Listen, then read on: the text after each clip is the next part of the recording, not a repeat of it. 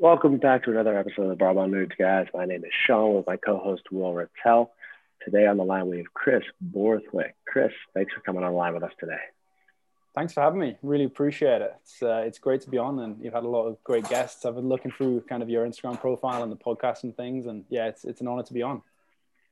Appreciate it, man. I couldn't pass up an opportunity to talk to you. We tried to get you a little bit beforehand, but the time difference is a bit of a challenge, even with two people, I'm sure. So three people.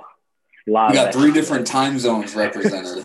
Is that what it is? Wow, there you go. Yeah, I'm East Coast right now. Will's Central still. Yeah. I don't miss the weather back in North Dakota though. Not at all. Bad today. You should see London right now. Well, why don't you tell the listeners who's Kris Borthwick? Yeah, so a strength and conditioning coach essentially, but I don't like to keep it kind of just to strength and conditioning. Obviously, I like to think I'm hopefully a little bit more than that. My missus might say otherwise. I don't know. But there you go. So yeah, I'm kind of back in the UK at the moment in a new position. I'm just taking up as the head of strength and conditioning at a regional performance center. But previously got experiences like obviously working in the US, Wake Forest University, and I spent a little bit of time at Northwestern State University as well down in Louisiana. And then a little bit of time lecturing actually back in the UK at the University of Bath as well. So I won't bore everyone with all of the details, but that's kind of the Cliff Notes version. What are you teaching then? Like ex-phys? So yeah, at the time I was lecturing in strength and conditioning. So it just essentially covered quite a lot of things as kind of undergraduate strength and conditioning like units go. So a bit of phys in there, bit of lifting technique, just a bit of everything, injury and assessment, that sort of stuff. Cool, man. I've actually said that is one of the better things I think strength and conditioning coaches can do is to teach a college level, whether it's an introductory level class. If nothing else, it helps just retain information, I think, a little bit better from year to year. Hell, I still go through my general anatomy book just to re-up on basic muscles of the legs, the hip flexors, adductors, everything like that. Because if you don't really look at them all the time, they tend to drift away. Yeah, 100%. And it was like actually the first lecture I gave in front of, I think I had 100 students in this lecture theater, and I kind of pull up the presentation, and then some of the stuff you just forget because you haven't like regurgitated it for quite a while and that sort of stuff. But that position I have, which was kind of a hybrid at the time, it was kind of lecturing, coaching, and I actually worked a bit coach education, which was great fun. But that helped me a lot, kind of setting up for other roles as well, just public speaking and things like that. Being able to speak in front of 100 people and kind of put your ideas across, and hopefully put your ideas across to help the students, and then taking them through full exams and assessment and preparation for assessment, and actually marking 100 students kind of coursework and stuff, which at times wasn't the most fun. It was a lot of time consuming, but you gained a lot from those experiences. Were you doing any lab work with the students? To be honest, the lab work was not like phys lab work. It was more testing, that sort of stuff in terms of actually, whether it be like 40-yard dash, for example, 505, like teaching them how to set that stuff up, FMS, those type of things. We didn't necessarily go down the strict phys route. That was kind of a different class for them. But yeah, I kept it more in what we would actually do in more of an applied setting. Okay. Cool. Yeah, I would definitely take that class from you because I'm starting to lose a lot of the stuff that I once learned in like a formal education setting. But that's a story for another day. But I want to ask you a specific question about an Instagram post you made, which I thought was really like thought provoking. So it says the common misconception with fitness is the confusion between the demands of the sport and what training is truly required to create a performance edge. Could you just kind of elaborate and tell us what you're thinking behind that post and what you're trying to like pick at?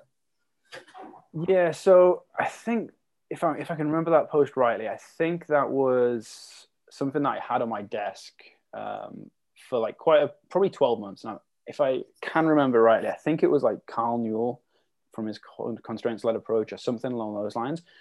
And it just stuck with me, like that quote or something similar.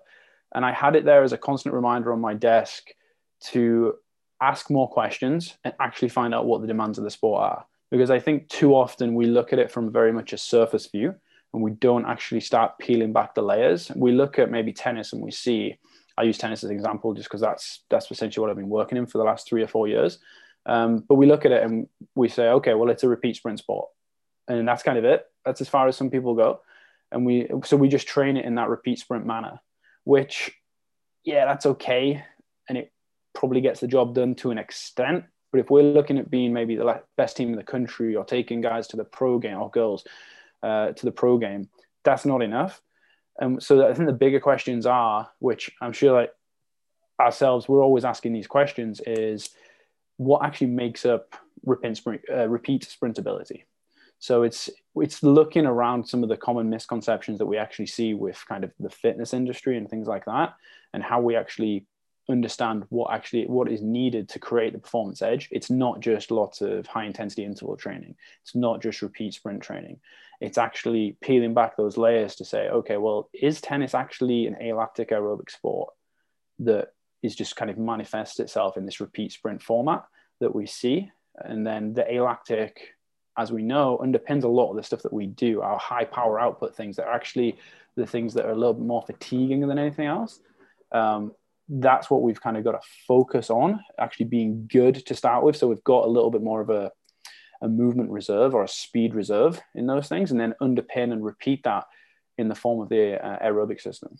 And I think just actually delving into some of the details and the literature behind the sport itself helps you answer a lot of those questions. So I went down a few little rabbit holes when I was at Wake Forest, and just to really understand what the actual demands of the sport are, and saying a lot of the classic thing in tennis is, oh, well, look at all the lactate that's being produced, okay, by these players. I'm just like, what lactate? Like, there's literally no lactate going on here. And so I put a presentation together to show coaches what was going on, just to kind of hopefully get to the bottom of some of these common misconceptions, just to prove that, look, like the worst I could find in any of the literature was that lactate levels got up to like 6 millimoles. And that was on a clay court. And even that data was actually an anomaly. And if you're hitting 6 millimoles of lactate, you're not really affecting performance that much. That's not actually that high a level. If we get up to 8, it's like, yeah, okay, we're going to see some performance decrements. 10, yeah, serious decrements in performance. But 6 is like, yeah, we're not going to see that much. Versus, and that's on clay, and that was an anomaly. So what I actually say to them, college tennis plays on hard court. Let's look at the literature around hard court. We've looked at kind of the worst case, the things that we're definitely not going to see in college tennis. On a clay court, which is much slower, more taxing. Let's look at the hard court. It was typically sitting between kind of 3, maybe 4.5 on a tough day. So that for me is what I was trying to get at with those like common misconceptions, trying to understand what the sport is actually about. So we can really solve the higher level performance questions, so we can actually perform at a high level. Go ahead, John. I'm glad you brought up the different style or the different types of courts, because that was one of the bigger things that I was wondering. Will can attest to this. He knows tennis a lot more than I do, just because I've never worked with him, or I did it at my GA like 10 years ago. But are there certain seasons where they're playing clay courts more, and how do you tailor, I guess, do your energy system development training differ depending on the season for the style of court or the type of court that they're playing on? Yeah, so that's a great question. I think, to be honest, tennis is one of those sports. This is a bit of a cheap answer and kind of a way out of it. I'll come back to it in a second. It depends, isn't it? It really does. Like, it really does. And it depends on a few things: the type of athlete you've got, the type of game style you've got, and then obviously the surface you're playing on. Your game style is going to dictate a lot of the different training parameters that you work on within practice scenarios. And tennis is one of those sports as well that you can actually like train yourself into like a good level of fitness, so to speak. And what we started getting to at Wake Forest was actually, I wouldn't do that much conditioning I would do conditioning, but I wouldn't do loads and loads of it. We'd try and get it from practice itself. So we would design different practices, different drills to get certain adaptations. So we had a really good relationship between like the performance staff and the coaching staff, and to try and create different practices and drill applications to get essentially the adaptations that we wanted physiologically, which worked really well. But kind of coming back to your question, it's interesting. So if we look at a clay court that is like the French Open, for example, which like listeners might have heard of, and I'm trying to get my head around the clay court season. It's been all over the place recently with COVID and things like that. But essentially, that's going to happen before Wimbledon. So I believe it's kind of like June time, if I get that right. I could have easily got that wrong. I should know that. But it's kind of happening before Wimbledon. So your clay is very much like a slower surface where guys can slide. Think of it as kind of using your slide board in the weight room, where you're looking at like more eccentric lengthening muscle contractions, more time under tension, that sort of stuff. So your longer duration rallies, and it is quite significant, like the difference in rally length, as the dog's just barking in the background here. I'll just shut that door very quickly. But yeah, and it does make quite a huge difference, actually. Sorry. But that does actually make it does actually make quite a big difference to how you prepare. So if I were preparing someone for more of a clay court season going into it, it would be more through a practice, like a specific practice design, but it would be based around longer duration points. Potentially, I would actually take them to the worst case scenario of trying to induce a little bit more lactate, or like suckier training drills, so to speak, if we keep it really simple, versus something like a grass court season where the rally length really is 0 to 4, 85% of the time. Versus your clay court, it's still going to be 0 to 4 is going to be the dominant rally length, but it's going to be somewhere closer to like 65, 70% of the time. And it's actually a lot. If you take a huge average, and now we know averages they are misleading. They give you a basis to base some of your program design off of. I look at the averages typically and the worst case scenarios around different surfaces. But if we take the average of all of the surfaces, you're looking at 70% or more at times of all rallies are actually 5 seconds or less. So when you've got, which is pretty astounding when you think of it. Okay, so only 3%, I think it's 3% are actually, of all rallies are 30 seconds or longer. So now we start looking at these actual figures. I know I'm getting away from kind of your question a little bit, but I think it's actually important to understand that tennis isn't this massively like lactic sport that coaches think it is.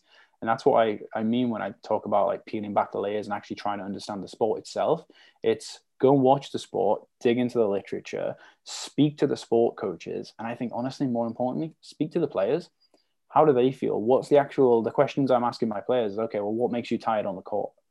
More than likely, it's some sort of lateral movement and something else, depending on their game style. I've had players before say, oh, it's lateral movement or sprinting to a wide forehand to get back into the center of the court or go to the opposite side of the court. And one of the best players I've ever worked with actually said, I get very much kind of mentally fatigued because I have to think so much on the court. Now, for me, that was very interesting. Harder for me to kind of deal with that. And that took me a lot of getting around. And I still don't know if I necessarily done a good enough job with that scenario. But it just makes you think that lateral movement's fatiguing him. But almost a joint first was kind of mental fatigue in terms of the amount he's got to think about where he's putting the ball, what's his opponent doing next, how did he strike this ball? And there's just so much going on. That for me, that was really interesting. That's what we kind of based some of the programs around. I know I went massively away from your question there, but hopefully that kind of helps paint a little bit of the picture there. No, that summed it up beautifully. Go ahead, Will. Yeah, well, I was going to ask about, could you give us an example of what you typically do, even though it's pretty minimal, the conditioning that you do with the tennis players because you want them to get it from their sport? Could you give us some examples of what things you implement? And I guess I don't really know with your position and your situation, how much you're allowed to like use a tennis ball in training or use like specific tennis implements in training. So what do you typically do with the tennis players when you are trying to get, that repeated sprint ability, even though that's kind of a surface level way of thinking about it? What does a conditioning session typically look like, or a few examples of that? So now in my current position, I can use, like, I'm out of the NCAA, so I can use anything I want, which is fantastic. Yeah, congratulations for that. Thank you. Yeah. So kind of getting back to your question, yeah, like what does conditioning actually look like for my guys? If I had it exactly the way I would want it, it would be very much kind of low aerobic work, kind of definitely less than 150 beats per minute, even 130, just more recovery. Get on the bike, low impact. We're not going to beat up the joints any more than we need to on the court. Maybe some mouth tape work, but a lot of the stuff's going to come from drill design actually on the court itself, having a really good relationship with the sport coaches. That's something I haven't, obviously with COVID and stuff like that, haven't had a good chance to implement in my new position because I actually haven't been in the building yet. But at Wake, what we actually managed to do was have a drill design and like a portfolio of different drills where we would be able to pull from and just distribute depending on the physical like adaptation we were looking for in each day. So I essentially created a menu for the sport coaches and said, look, this is what we kept it high-low just to make it really simple. I didn't necessarily always follow a very high-low model because tennis just isn't high-low. No matter which way you look at it, it's very much, we go kind of high-low throughout the week, but then there's times when they've got to go high, potentially, if we're going to try and qualify for a national indoor tournament, for example. So if we were to go high-low throughout the week or consistently, it wouldn't prepare them for the demands of the sport. So it sounds very good when we're talking and looking at like Charlie's books and stuff like that, which is they lay the foundations of what we do, but we've still got to, I think, have the understanding of the sport of how to manipulate some of those principles. So yeah, I created a not movement library, essentially a training library of different kind of constraints to work within, and then let the coaches around that design the drills. And one of the best ways, I think the best idea I had, which made it really simple to understand, was say our high days are full court and our low days are half court. So straight away, if we look at full court, then we're getting higher speeds. So typically in tennis, that can be, I've actually seen some data which gets up to like 14, what I'm talking about. So sorry, 8 meters per second. 8 meters per second moving around, some even a little bit faster at times. Now that's moving, considering the court's pretty small. So we're hitting higher speeds, we're hitting higher eccentric loading and change of directions and things like that, which are going to be more fatiguing. The velocity of rotation and distraction forces at the shoulder, especially the posterior shoulder, are going to be much higher on those days versus our half court, which are going to be more, I actually call it tempo tennis, which is more just volume, like cross-court hitting. And there we can, I say volume, but because there's very little, I know it's typically, people say like small-sided games are quite high intensity, but in tennis, the space is that small that you're not actually moving that far that we can actually keep the intensity reasonably low. So we can invoke pretty much a pretty good response in terms of tempo by doing our volume hitting, whether it be cross-court, and a lot of coaches like to be able to get those reps in for their athletes, just trading maybe backhand cross, forehand cross, and things like that. So by able to go in like full court and half court for our high and low days, that helped a lot. And then as well, having this drill classification where we can say, so I put heart rate monitors onto all of my guys, and then the girls use Whoop as well, which I personally think is quite good for the situation we had. Some people knock it, like some people like it, each their own. For the situation I had, I quite liked it. But I can look back at all of those sessions and say, okay, well, this drill at this time point elicted this physiological response. What is this drill, coach? Oh, it was this one, as we were going through it initially. And then we can just plug and place different drills. So I know that a 2x1 line drill, I no one will really know what that is, but that elicits an 80+% heart rate response. So if we're chasing higher level adaptations, we can easily program like a 4-on, 4-off, 4 sets, for example, which we know is really going to improve conditioning levels at those higher adaptations. We can program that drill, and that's the type of stuff I think we can get to. Yes, I run various tempos and things like that, depending on the time of the year from what I'm doing to prepare them for the demands. We do some linear tempo, multi-directional tempo based around, I actually started them off at just 10 seconds on this year. We just run for 10 seconds. we started, I think it was, stretching back now, I think we went 30 seconds off, and just in a linear tempo fashion. So really easy, pretty monotonous though. And then the good thing is as well, I give them the distance they've got to hit, but then they have an active recovery walking to kind of the next cone, because that's what they've got to do in tennis. They don't just get this chance to stand still. They've got to walk. They've got to think mentally, going back to what I said earlier about the guy being mentally fatigued. They're constantly thinking about what's actually happening. They're going to their towel at the back of the court. They're thinking about the first serve they just missed, the winner they just hit, or whatever. So they've got to constantly keep moving. So yeah, I let them walk to the next cone, and then they'll start their tempo on the way back. So yeah, we do that sort of stuff, like everyone does. To be honest with you, just looking to mainly work above and below those demands, and hopefully let the actual sport practice take care of that kind of horrible middle zone.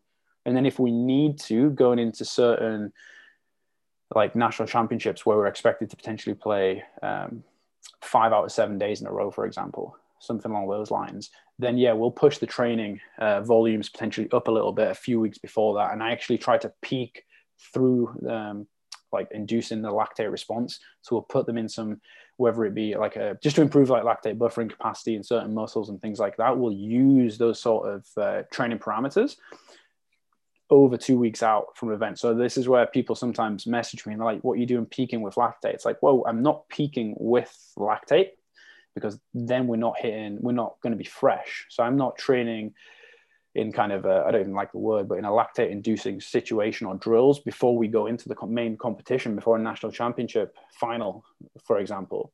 We're doing this kind of weeks 3 and 4 before we come into our 2-week kind of tapered block where we just drop the training volume and everything's high quality, high speed. And then that sets us up quite nicely, because we know from, if we look at like training residuals, we're going to hold on to those residuals, especially with the amount of stuff we're going to get on court from point play anyway. We're going to hold on to those pretty well for our kind of national championship tournament week. So that's pretty much I say a nutshell. It's quite a long-winded answer, but that's how I go about it. Yes, we do predominantly work up above and below the demands of the sport, but then we try to manipulate the sport practice itself with the coaches that I work with to get those adaptations.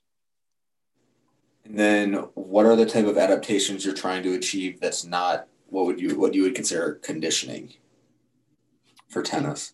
In terms of like strength speed? Yeah. Yeah, so I look at, obviously, lower body power relative to body weight is going to be huge. So are you looking at a specific metric? I saw that you were at you had the radar guns on their serves. Yeah. Is that your main focus of like the strength and power component of training, or maybe you're looking at like a vertical jump, or like, yeah, what's the metric you're looking for? Yeah, so we have a few like main KPIs. One of our best, in my opinion, KPIs that we can actually see impact on the court is the first serve velocity. So that is something that we track over time. We were doing weekly. We kind of called it Big Serve Wednesday. Just the guys got excited about that. I would be on a court. I'd have the radar gun as part of their drill rotation. I'd be standing on the court. They'd come in, hit there, whether it be, we started off at 10 serves, just because limiting the amount of serves makes them focus more, makes them really rip the ball. Don't care if the ball goes in or out. It's chasing that high level adaptation. And then we would build those serves up over time as well. So that's one of the KPIs that we used, and we tracked that. Other ones, for me, especially in the women's games, actually like power output relative to body weight. So we take that from a counter movement jump. That is across all of the data I've collected. That's one of the main KPIs. So we do DEXA scans pretty regularly with men's and women's teams. That's got to be one of the most important things. And I know that maybe people will be thinking, yeah, duh, it's obvious.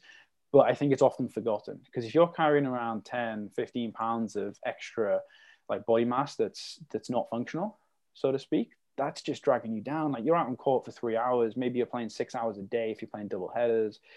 That is just wasted energy. So that's one of the main KPIs. Our best players have the best body composition for the most part, or best power to body weight ratio. So that's one of the big things that we look at. I also look at reactive strength. So the ability, I sell it to coaches, the ability to get in and out of a split step, to change direction, to put essentially force into the ground. utilize obviously the stretch shortening cycle, and everyone talks about being reactive, like fast feet and things like that. It's almost an easy sell, that quality. And now we know we don't mean fast feet through ladders and things like that. But yeah, that's one of the main things that we use. I use an adapted 505 drill. So we actually I set it up on the tennis court. I get my guys to sprint from one doubles line. I set the gates up in the middle of the service line on the court. So we're sprinting across the court here. They sprint all the way through. They put their foot over the far doubles line and then sprint back through. So we've got an entrance velocity there as well. You can do it actually, and I know, I think the LTA do it where you've actually got to enter it, I believe, greater than 60% of your 10-meter time. So to make sure the entrance velocity is good enough to actually challenge the ability to change direction, which is huge. I don't do that just for time, to actually stand there as a one-man band, kind of calculating all those things. But yeah, that's one of the things we use. And then we use a 10-meter sprint as well. And then I don't really have massive strength metrics, to be honest with you. I look at single leg strength. I think that's important. Can we do a single leg squat with 25% of our body weight loading on the person? That's important. That's a good strength metric. Can females do 5 good solid chin-ups? That's going to be important for me. I think that sounds very simple, but it's not always that easy to achieve if you can do 5 chin-ups.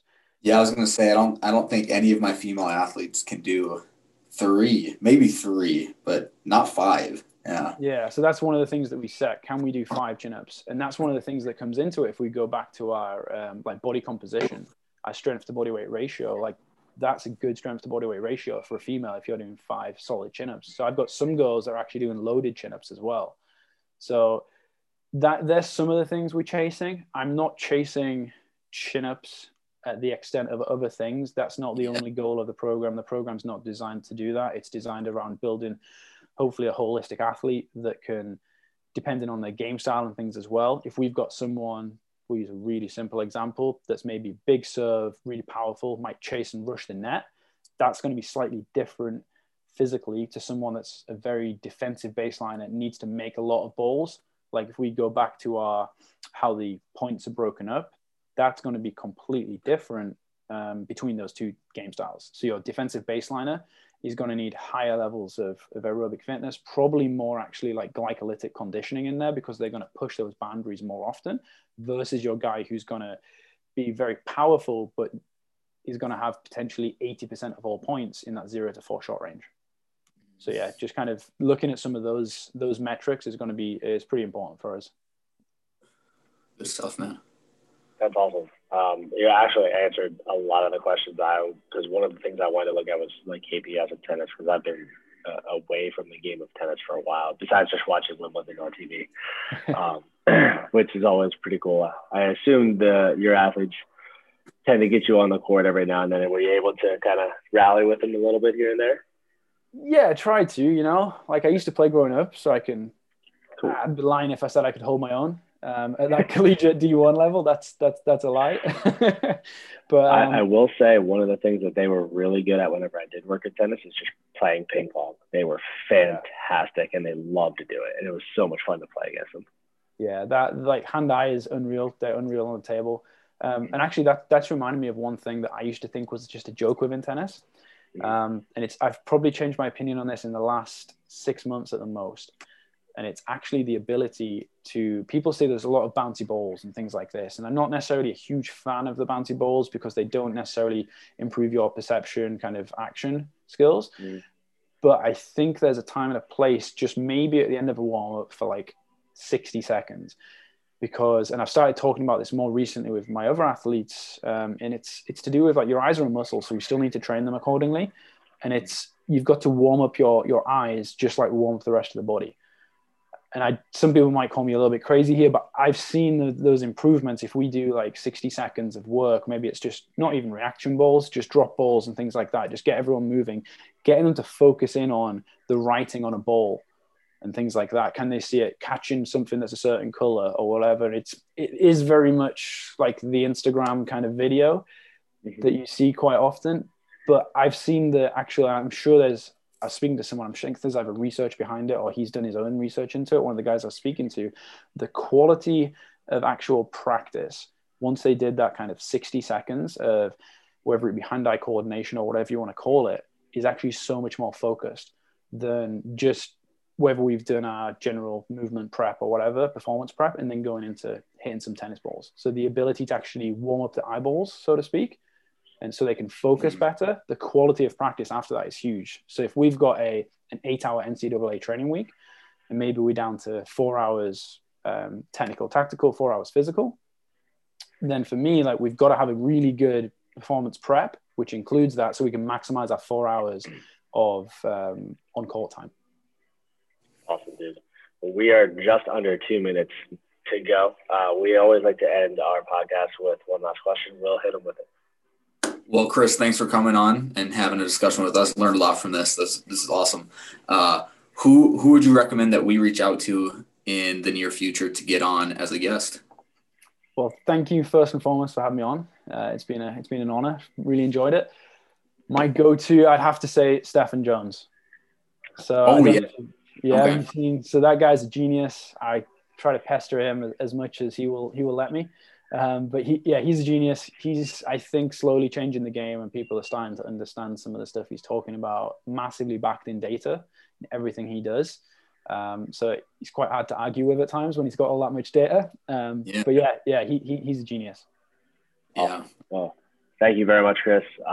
Number 3, I believe, Will, on the awesome accents that we've had on our podcast. We've had Dr. Fergus Connolly, Kierwin Platt, and Kris. There you go. We're just racking up the awesome accents. Let's keep that rolling. Kris, again, thanks, dude. This was a lot of fun. No worries. Thank you. Thanks, man.